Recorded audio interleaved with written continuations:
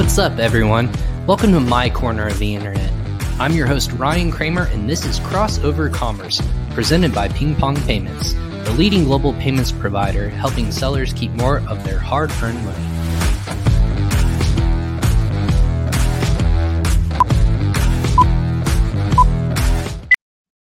Hey, everyone. Welcome again to another episode of Crossover Commerce. You made it. This is episode 171 of my corner of the internet, where I like to call Crossover Commerce. This is presented by Ping Pong Payments. Ping Pong Payments is a cross-border payment solution. If you haven't heard of us, we are not a table tennis company. We help people save money by helping them with their fees in terms of paying out suppliers, manufacturers, distributors, if you have employees internationally, or if you actually want to just pay an VA, whatever that might be on a business level, that's gonna be helpful with Ping Pong Payments. So if you're in the e-com business or if you just e-business in general, we can help you out. Go ahead and sign up for a free account today. By doing so with 5 clicks, you can actually save $500 with Ping Pong Payments when you're approved with an account. Sending money internationally has never been easier. Go ahead and check out Ping Pong Payments for free today. That being said, again, welcome everyone to Crossover Commerce. This is my end of the week, taking off tomorrow. If you've kind of been with us throughout the week or with the podcast, if you will, I'm going to take off tomorrow just to kind of have a little bit of a break with family, to go see some family, or just, in general, just to take a day off or two. I think that's important before we get into the busy part of the year, right? Q4 is super busy. We're in the midst of that, but taking a mental day or two never hurt anyone. Just always refresh yourself. But that being said, we're rounding out this week on a really exciting topic. As people kind of evolve, there's actually some really cool news in the payment space always, right? There's always, how can people accept more money? Earlier this year, Amazon became to adopt Affirm, which is obviously a company that you can actually schedule out and make payments over a course of a series of months. That was accepted instead of all up front. There's always this evolving processes in e-commerce on how to make payments happen where business happens, right? That's where fintech is very, very important. That being said, Ping Pong Payments is a fintech company, but as Ping Pong looks to the future and helps evolve payments, so are other different companies, and that can be anything from a B2C level to enterprise level to SaaS level to cloud level. So what we're going to be talking about today, as we alluded to in the beginning in the intro, the future of enterprise billing. What does that mean? What does it look like? How are payments going to effectively impact the world as we see it today? People ask me all the time, is it crypto? Is it Ethereum? Is it all these different up and coming currencies? Or is it more of just how currency is accepted, right? Because in terms of currency or value, it's in the eye of the beholder. What is of value to different kinds of companies, whether it's that localized currency? Is it more cryptocurrency? Is it some sort of other value or trade that you're making happen? So we're going to talk about the future. It's always fun to look to where we've been and where we're going, especially here at the end of 2021. So that being said, I wanted to bring on a very special guest today. His name is Akash Khanolkar of Octane to talk about the future of enterprise billing. He's a co-founder of Octane, a drop-in metered billing system that gives businesses flexibility to bill how they want. And of course, to go into more detail, I want to go ahead and bring on our special guest today, Crossover Commerce, Akash. Akash, welcome to Crossover Commerce. Let's bring you in there. There you go. Ryan, thanks for having me. How you doing? Man, I'm doing well. You're in Brooklyn. It's nice to talk on East Coast time frame because people are not just waking up. They're not going to bed or anything like that. It's just nice to be in the same time zone as somebody virtually. So yeah, absolutely. Thank you for doing that and making that a priority for me today. Yeah, no, I'm glad to be here. Excited to talk about the future of billing for sure. Yeah, so that's kind of where I started, right? I had this for the introduction to kind of figure out what we wanted to do. It's such a broad spectrum, right? Billing is such a antiquated term. It can be anything from invoicing. It could be anything from how you accept a credit card. Can you make your payment terms longer, shorter? Can you accept cash? Or how does money transfer from one entity to another? Across the board, that phrase kind of gives me pause, how you said the future of enterprise billing. So before we get started, what's your background? And we can go ahead and get kicked off on that topic. Yeah, no, happy to. So I came from a software background. I've worked in the fintech space for a while. I was over at a big bank on their cloud team. So I primarily have a cloud infrastructure background. As we see the explosion of cloud businesses being created and just the automation of cloud infrastructure, I played a significant role in working with different companies to realize those shifts in technology. And before I started Octane, I was running a cloud consulting business, and pretty much the premise of what I did was helping different companies set up their cloud infrastructure. If it meant SaaS businesses, if it meant a fast-growing mobile app startups, anything and everything, I was helping companies build cloud infrastructure. And what brought me to Octane, and I'm happy to also share what we do and how the evolutions that we're seeing primarily in the enterprise software space is working with so many different businesses. We saw a new shift in the way that enterprises were charging customers, acquiring customers, and that was a shift towards consumption-based billing. I mean, we think about our electricity, and it is in fact we think about metered billing, right? Mm-hmm. Think about how your cell phone or anything, like using data. Exactly, and really paying for what you use. I mean, when we get in Uber, for example, what gets calculated for your bill at the end of the day is when you hop into that Uber, the number of miles, time, the surge. There's a lot of factors that play into how Uber ends up charging you at the end of your ride, and that's another completely different use case for, as we say, metered billing. And then what we see a big explosion happening in the enterprise software space is a lot of, like, we see SaaS cloud businesses now, rather than traditionally they wanted to charge on annual subscriptions. I mean, that was a pretty standard thing in the enterprise software world. You'll hit a contact us button on their website. You call a sales rep and they tell you it costs $10,000, $100,000 a year for their software, and you either buy it and if you buy it and you hate it, it doesn't matter. You've paid $10,000, $100,000. The big shift we're seeing is now there's a move towards more flexible billing where you can charge on usage. Like going back to the Uber, like you aren't paying $5,000 a year to use Uber whenever. You're paying for that ride. And that's the transformation we're now seeing in the enterprise software world. Interesting. So with that being said, is there that's an interesting shift. Like you said, it's not just a flat monthly subscription, or like, for example, it's more of a Netflix based approach in the old ways of, hey, every month I'm going to get charged this amount, or at a scale of, you said $50,000 or whatever that looks like.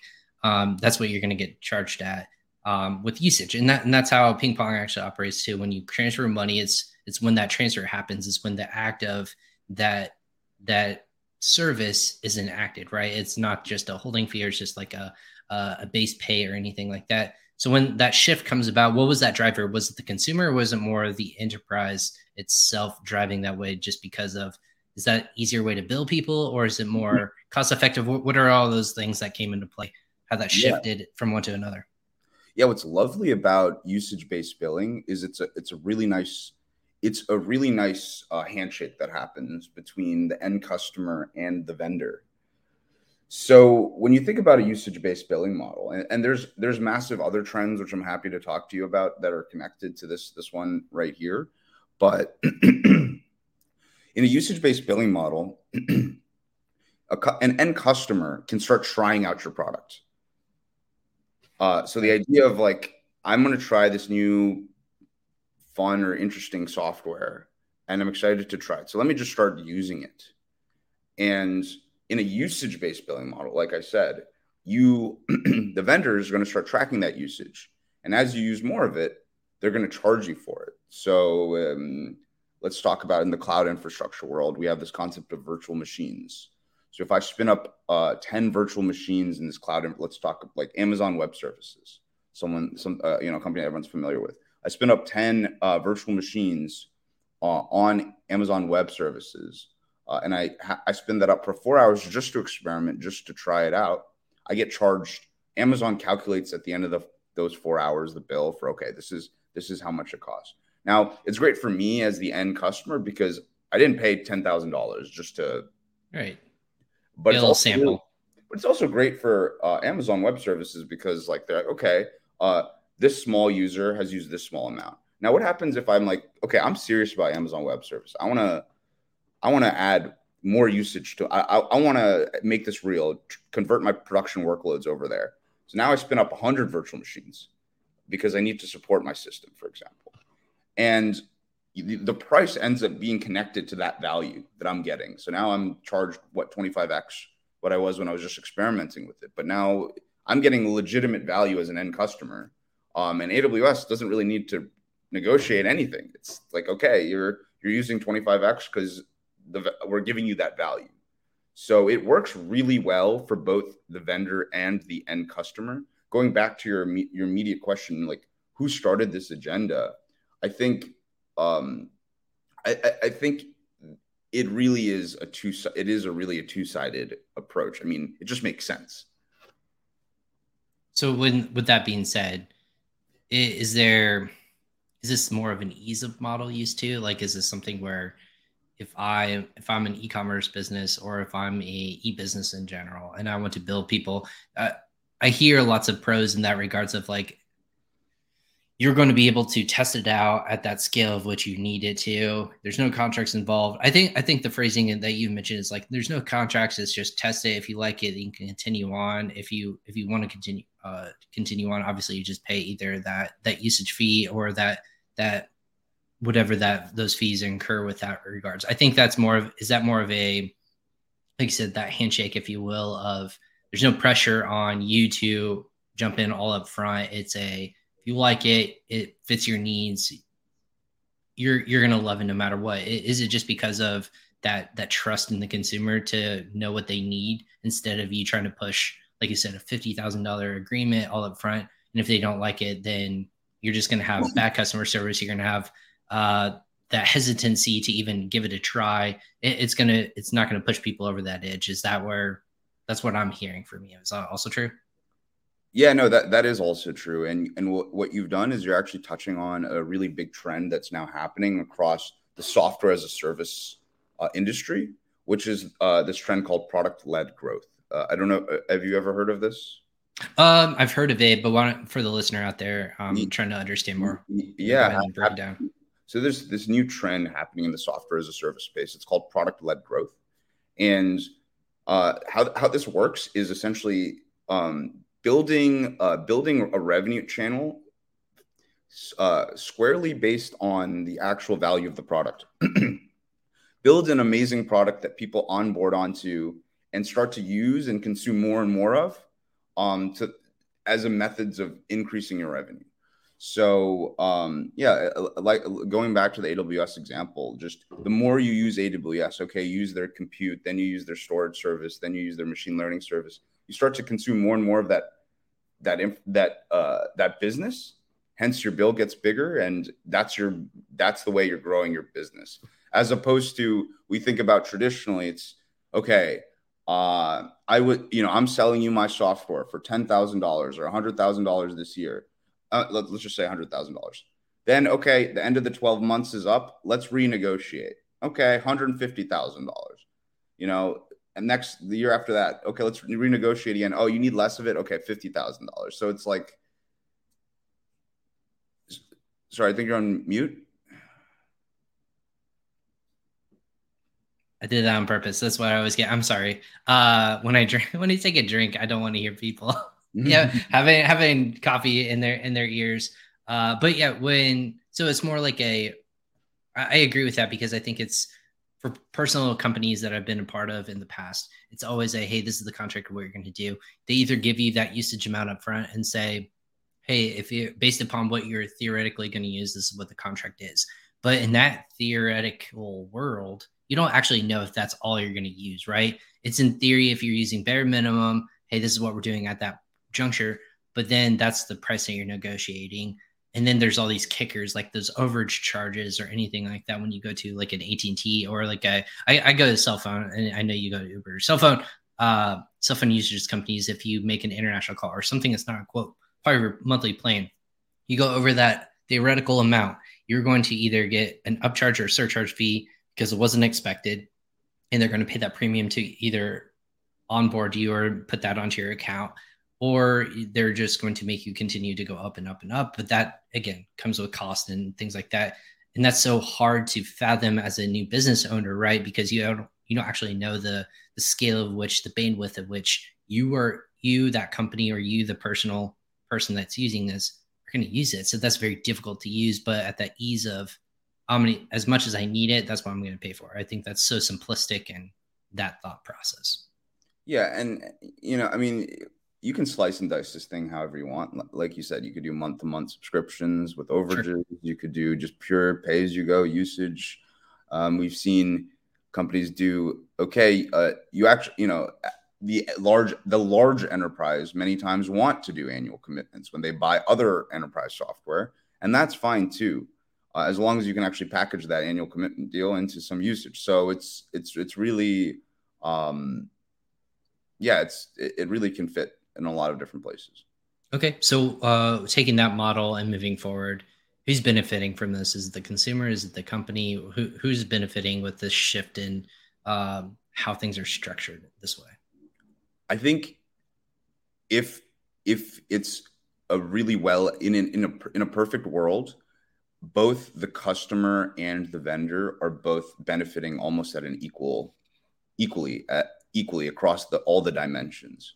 Mm-hmm. If you think about the world today, there's likely in many scenarios very, very big disconnects in the customer value to how much they're spending. So on one side of the spectrum, a customer isn't spending nearly enough money for the product, but they're getting tremendous value. And then there's another side of which is, I mean, great for the customer. The customer's never going to leave, but the vendor is leaving a lot of money on the table. And then there's another side of the spectrum, which is the customer. The customer isn't using the software at all, but getting charged a lot of money by the vendor. And what you're going to eventually, and that's like what we think, like you do $100,000 annual commit and you only use like barely any of it. It's like, doing an annual gym membership and never showing up, Exactly. It's going to leave a sour taste in the customer's mouth, and they're eventually going to leave. So these are the two sides of the spectrum. So in a perfect world, as the customer uses more of the software, they pay for that value. And if the vendor priced appropriately, I mean, obviously this comes back to actually how do you price your software effectively to actually make sure that there is that line that happens, right? There's proportional, it's just proportional customer value to spend. Assuming that the vendor prices this properly at all stages of you using this product, there's a pretty equal handshake of customer value to spend. If, as an ERP or someone who's on the enterprise side of things, is that as a company on the company side of things instead of that's offering the service, is that harder to predict how much you're going to make on a month-to-month revenue wise? In theory, because obviously if there's not that consistency, you don't know what that base level is. Is that the difficult nature? That's the con, if you will, of this sort of model? Yeah. That is certainly, I mean, usage-based billing it can be highly variable. It can fluctuate, and even from both the consumer and an enterprise, they might not love that because every month it's going to be non-obvious what your bill is. But there's a lot of great tooling coming out, and I mean, get Octane.io. What we do is helping businesses facilitate these types of problems, but bringing more certainty into the variability of your usage-based billing is a way to actually solve this problem. Correct. If you can at least project into the future, okay, I understand what my spend will look like out into the year. I can expend. I can understand on a month-to-month basis, this is what expected spend is. Then the customer is going to be less frustrated. If me as a customer, if I know at the end of the month what my bill is going to look like, or I have a pretty good understanding, and the vendor helps me helps me understand that, I'm not going to be as frustrated. And similarly for the vendor, if the vendor knows how much this customer is going to end up spending based on, however they want to actually do those projections, then it's more like a velocity problem, right? You can say, like, for example, I would get a bill or I get an email notification for a certain service that I'm using in terms of utility, right? They're saying, hey, you're halfway there through the month. This is at the velocity of which you're using XYZ. You are going to be, this is what you're currently at. This is where you're projected to be at the end of the day. So if my wife sees it and she's like, that's not happening, that's too high of a bill, we're going to throttle down whatever that utility is, right? And so you're going to kind of rein back, almost have that complete control over the matter. Or if that's just helping you kind of predictively go forward. Is that more what Octane's doing, that predictive analysis of based upon rate and velocity of which you're using service XYZ? Yeah, I mean, we have a lot of advanced stuff under the hood there beyond that, but I was the dummy, like for the dummies out there like myself, that was the example. But yeah, more or less, what we want to help here with is the reporting. So obviously, if you're using any utility, getting good reporting on how you're using it, even on a day-by-day basis, you're going to be a happier customer versus if you wait till 30 days, end of the month, and you get your bill and you're in shock. So, going back to solve that variability problem, just good reporting and understanding what your spend might look like into the end of the month is what you want. Gotcha. So I'm curious, too, Akash, who in this industry is doing a fantastic job with this? Well, you can call them out by company or name, or if there's a sector of this a business industry that is doing a really good job at this, the featuring kind of like ebbing with the customers and the needs in this regards, and who's not doing such a great job, like they could actually use a lot of help and catch up in that regard. Yeah, I mean, there's a lot of pretty significant IPOs that have happened recently of companies that are doing a remarkable job, and they say part of that success was because of their shift to the usage-based billing model. A specific example of a company that's doing a really good job is, and maybe you've heard of it, Snowflake. Yeah. Because they do the Go ahead, for people who don't know what Snowflake is. Why don't you? They're a BI database tool, and they're pretty much a data warehouse tool, and they've done a fantastic job of pushing forward the usage-based billing model, and a big part of it is because what they're seeing. I mean, and you look at when they IPO'd and they've just been doing really well and their growth has been tremendous. It's because, well, they've done a usage-based billing model, and month over month, the growth on their customers has the customer spend has been increasing. And it's because they love the product, so they use more of the product. I mean, that's really it. What about maybe like that? If you as a consultant, or if you had to come in and really clean up a company, and you said, you can certainly create lift. And again, maybe this is the selling functionality of Octane. But if you had as a consultant came in and you could shake up any sort of company service software, whatever it might be, because for a fact that they would just incrementally grow if they switched up their billing system, is there one in mind, or can you see like they're almost like at a rate, I won't call it archaic, but they're behind in the times?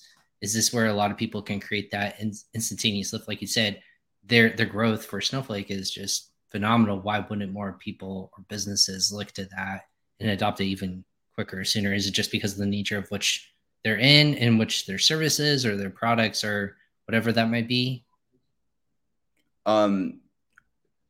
Yeah, I mean, I think it's like, is this a one size fits all fix, or is this something that you're going to have to get even more customized, more in the weeds of it to understand like how you can effectively help them manage their customer, because not everyone's created equally in terms of customer. A customer for a subscription based model might be perfect for, like I said, the Netflix, but a usage based model for like Uber makes more sense. You're not just paying a flat fee of every time I get in a car, it's $35. No one would do that if it's just a couple blocks away. So it makes sense for different services, right? It's not just a one size fits all. Yeah, I'm not here to subscribe. I'm not here to say that every single company should now move to a usage-based billing model. Sure. I think you identified some good examples. I think Netflix. I think people are fairly happy with being able to take Netflix on unlimited. Yeah, if we were paying pay as you go on Netflix, we'd probably all have pretty significant. I'd be screwed. So it's not a one size fits all.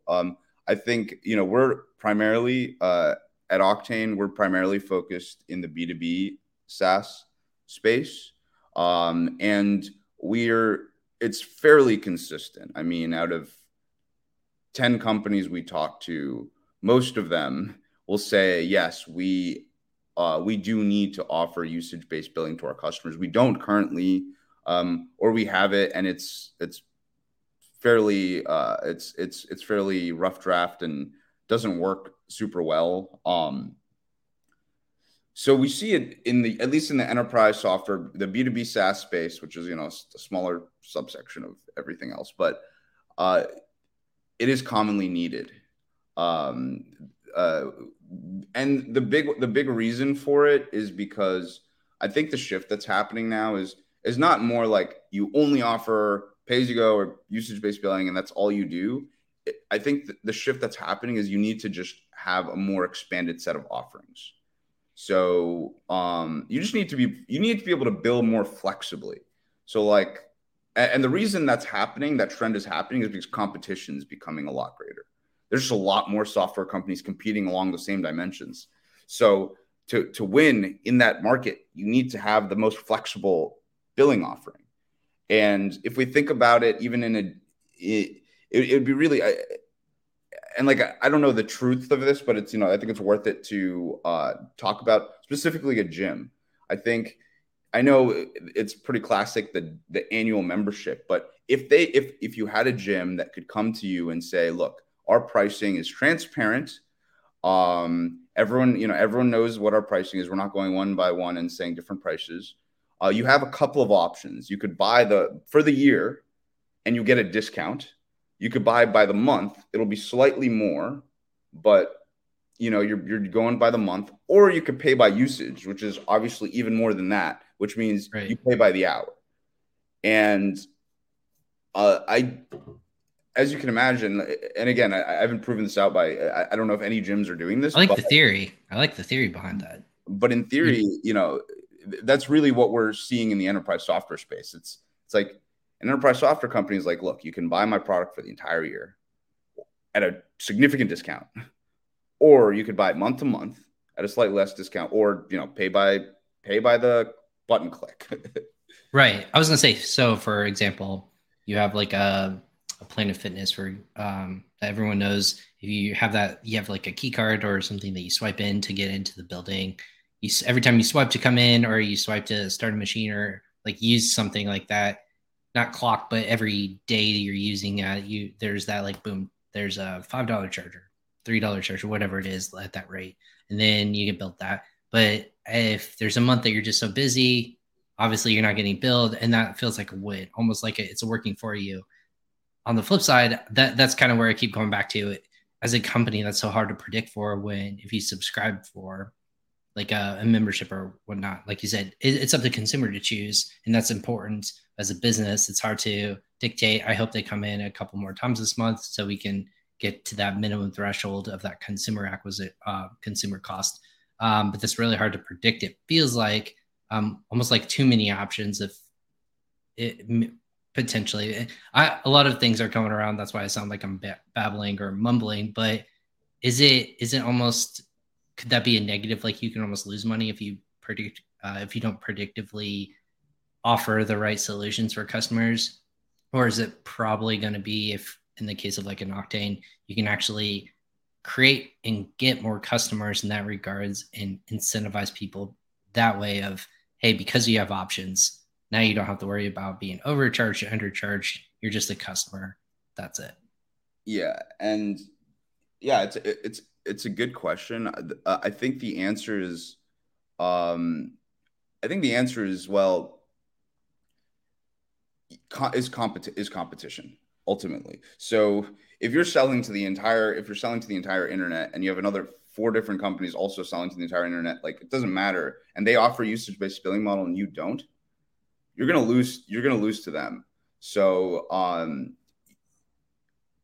that I mean that's what you really need to debate in that scenario. Almost choice has become the number one component of, if I don't have a choice, that instantly becomes either a negative or positive depending on who you are. It's a negative if you are another business owner or consumer, that there is an option out there where I can choose that kind of level. But then as a business owner, if other people are offering it and I don't offer that, you're saying like you can lose out on just actual competition. So that's become almost the number one quote unquote need or necessity or want from a consumable standpoint. Is what your thoughts are. Yeah, exactly. Cool. We had a question come in. I'm going to decipher this too for Brennan. I won't throw it up there because I'm going to decipher it. What would you say if it was if you're a franchisee? So, for example, if I'm a franchisee, and again, I don't know the details of. I'm not a franchise owner, but it's a flat rate you're paying per year to use the brand, the logo, the services. Does scalable? What is what would that be entail? Does that usage based model apply to that? Do you think of, hey, this company is, or this locale is crushing it, therefore we should make more money theoretically from our billing system? And if it's another franchise location that may not be doing so much, maybe it scales in that direction of, again, it's based upon annual revenue, sales, whatnot that walk through the door instead of a flat franchise fee. Yeah, I mean, we have customers that that do this. The usage base is like revenue percentage, and that's very common. That's very common, and we see that. I mean, we also see that in the payment space, right? I mean, in terms of how you bill end customers, sure. You're saying, okay, like we're getting paid out based on the percentage of revenue you bring in, and that's like no matter what, or let's say, yeah, your franchise owner, you say Burger King, you're saying, okay, so for every Burger King, we take a certain percentage cut of this whatever the revenue that this restaurant makes. Mm-hmm. So yeah, I mean that's almost like a commission of sorts. Yeah, that's fair. Exactly, essentially a commission versus flat fees, right? I mean, with you open up that Burger King, and well, if the flat fee is just too significant, I can't even open up the Burger King. That Burger King will never ever get opened up because the flat fees would just be too hard. The friction, the upfront friction is too great. But if there was that revenue share component to it, like, okay, as my revenue grows, I'm going to pay you a portion of that revenue. I actually can start my Burger King finally. I could start this new Burger King. I could start 5 Burger Kings because I don't have that.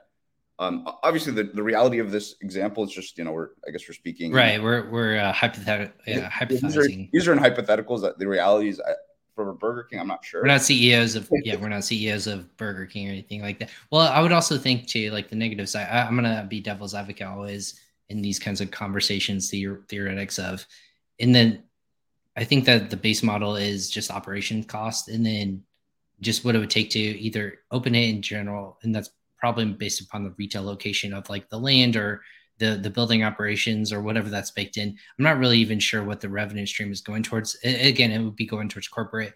The rest of it is owned by the franchisee, or that's what they earn out. But in terms of like just the base model of them using that service, you would think they would want to have your product almost offered.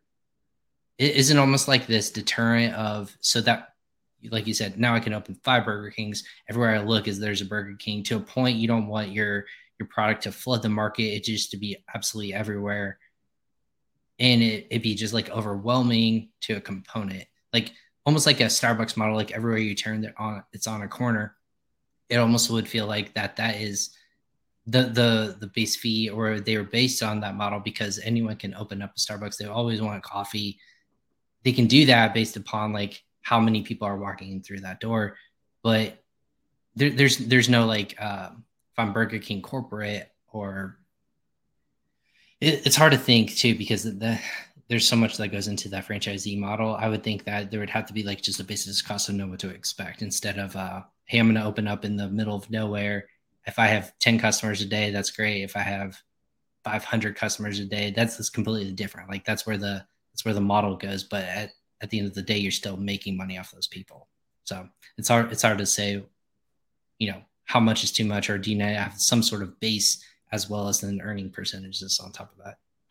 Yeah, I mean, and you could slice and you can slice and dice this, and that's the point. You can slice and dice this thing, however, and it might just be flat fees, or it might be, like you said, flat fees plus traffic plus plus revenue percentage.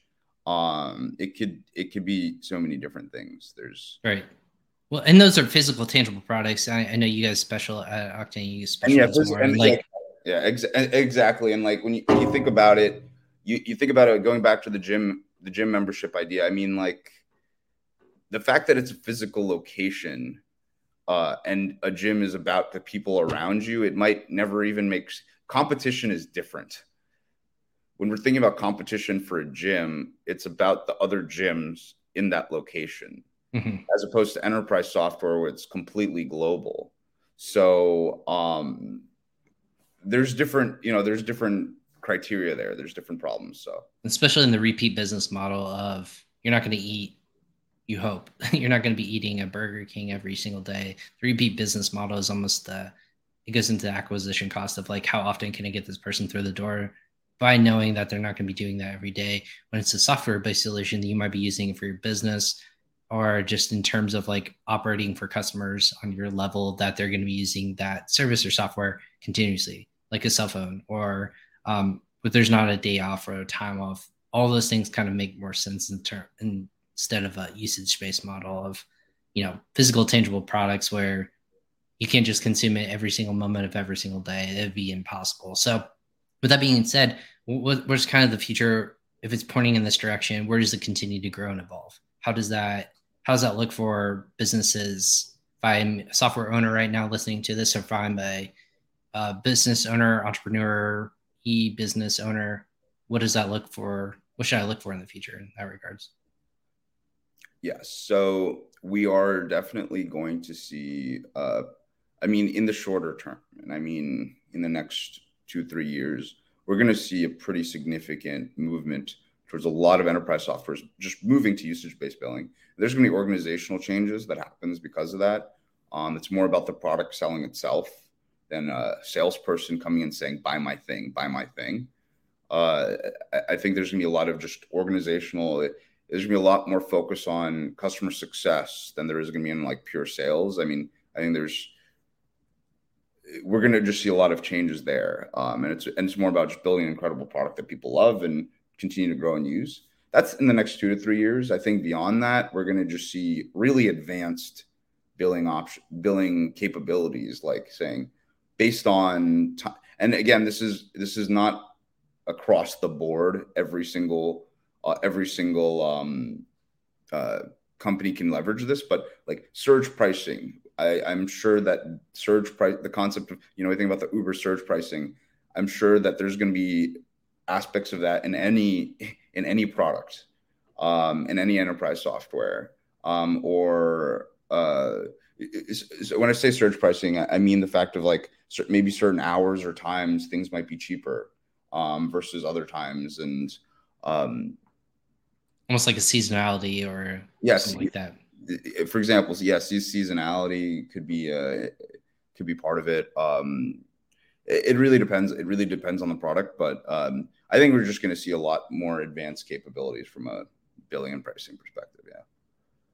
For an international commerce, because that's where we dabble in international payments, is there some sort of thought around that model too? Of obviously currency fluctuations go up and down constantly, but if you're trying to do something on an international scale, the reason I ask this is because international commerce, it represented about 20% of business last year in the e-commerce space. So that means if somebody was buying your product, 20% of your customers are coming from a different location, different country, different, like, and that's globally.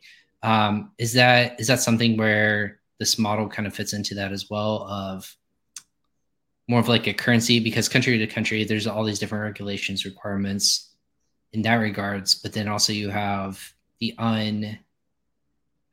this is a dark hole to get down, but you have you have the blockchain of uh you know a fintech of cryptocurrency and things like that, where it's not regulated by one country centric thing, and it's hard to predictively say what the value is on that.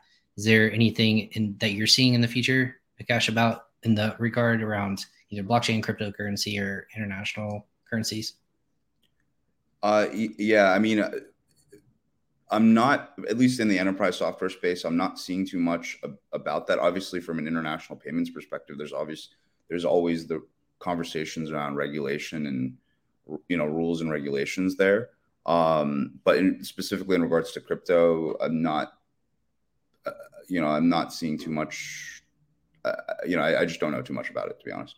No, you're fine. Because we mentioned in our pre-show, like with PayPal being accepting cryptocurrency. You look at companies like Tesla; they're accepting Bitcoin for a while. All those kinds of transactions happen on a consumer to business level, but business to business, I've always told people this: it's really hard to understand the regulatory aspects of one company can value something so highly, yet another one can completely just shoot it down. Like, does that make sense? Of they don't see the value, they don't see it doesn't make sense to them as a business to either operate, to hold, to exchange that sort of currency, their goods for that service, or that currency, just because of, if it goes away, it goes away, and then you're out that valuation of whatever that currency is at that juncture. So it's hard to say that in regards of globalized, or what is accepted across the board, and what that value kind of dictates in that regard. So is software where you're going to see much of the innovation in this regard, or is it going to be more of a service to service, a business services that are going to really drive the needle? Who's going to be driving this like innovation moving forward, that you think? If it's not you guys, I'm assuming it's going to be you guys, but yeah, well, I mean, I what I do see a lot of times now is that there's software companies that are coming up that are making it really easy.